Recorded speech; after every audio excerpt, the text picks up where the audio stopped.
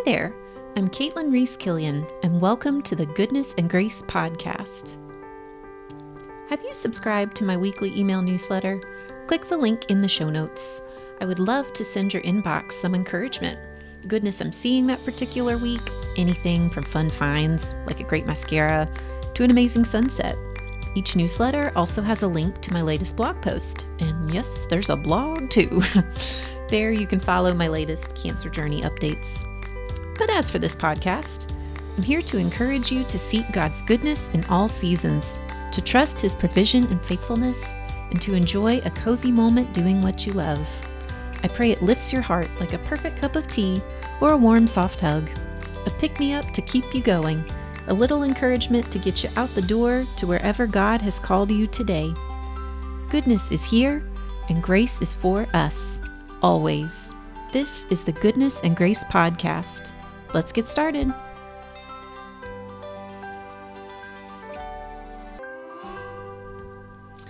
Hey there, friends. Welcome back to another episode of this little podcast, the cozy corner of your listening library, if you will. Thank you so much for spending a few minutes with me today. What's on your agenda today?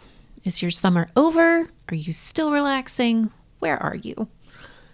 Here in North Carolina, we herald the arrival of, quote, fall with a couple of things: back to school season, PSLs, the hilariously early Christmas displays at Hobby Lobby. You know the drill. Just not the weather. And in fact, the day I record this, it's a nice sticky 89 degrees outside. Gotta love North Carolina. But if you're like me, you also have some mixed feelings about seasonal changes like this.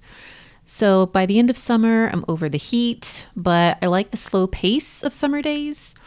I'm excited about new activities gearing up. As you know, the school year kicks in, but sometimes my anxiety gears up right along with them. I think it's okay. All these feelings are justified and honored here. So however you're feeling about whatever your season is, I am here to be there with you. Are you entering a new season? From fall frenzy to major life shifts, new seasons are complex. Today's message is about that tightrope of transition.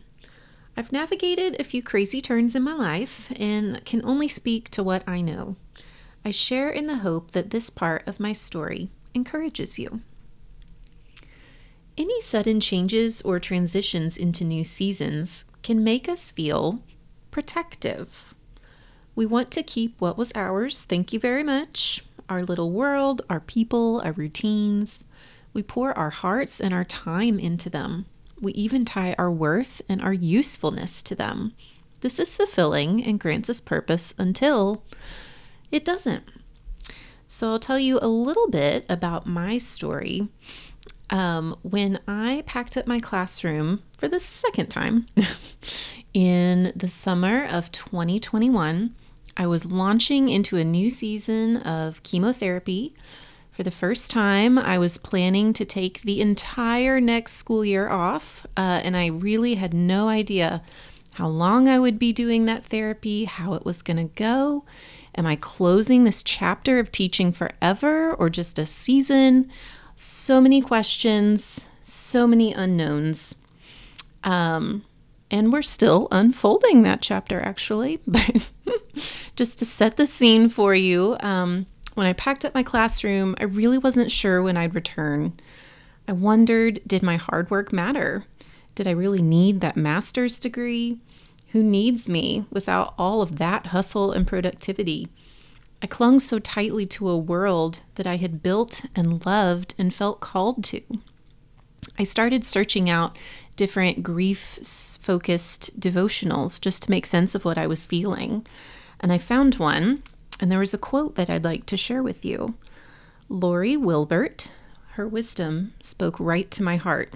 She said, "The earthly identity I worked hard to build and tried my best to bear faithfully is no longer mine to carry.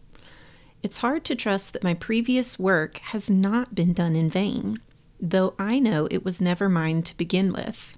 It was always His." Wow. It was never mine. It was always His. This hit me like a ton of bricks. Maybe you're not a teacher with an identity crisis. Maybe you're navigating a new season of another kind. A season where you look fondly backward to the good times and step uncertainly into a future that you can't understand. When we look back on a season full of goodness, it's important to remember who ultimately made them so good. And I can tell you in my life, it was not me.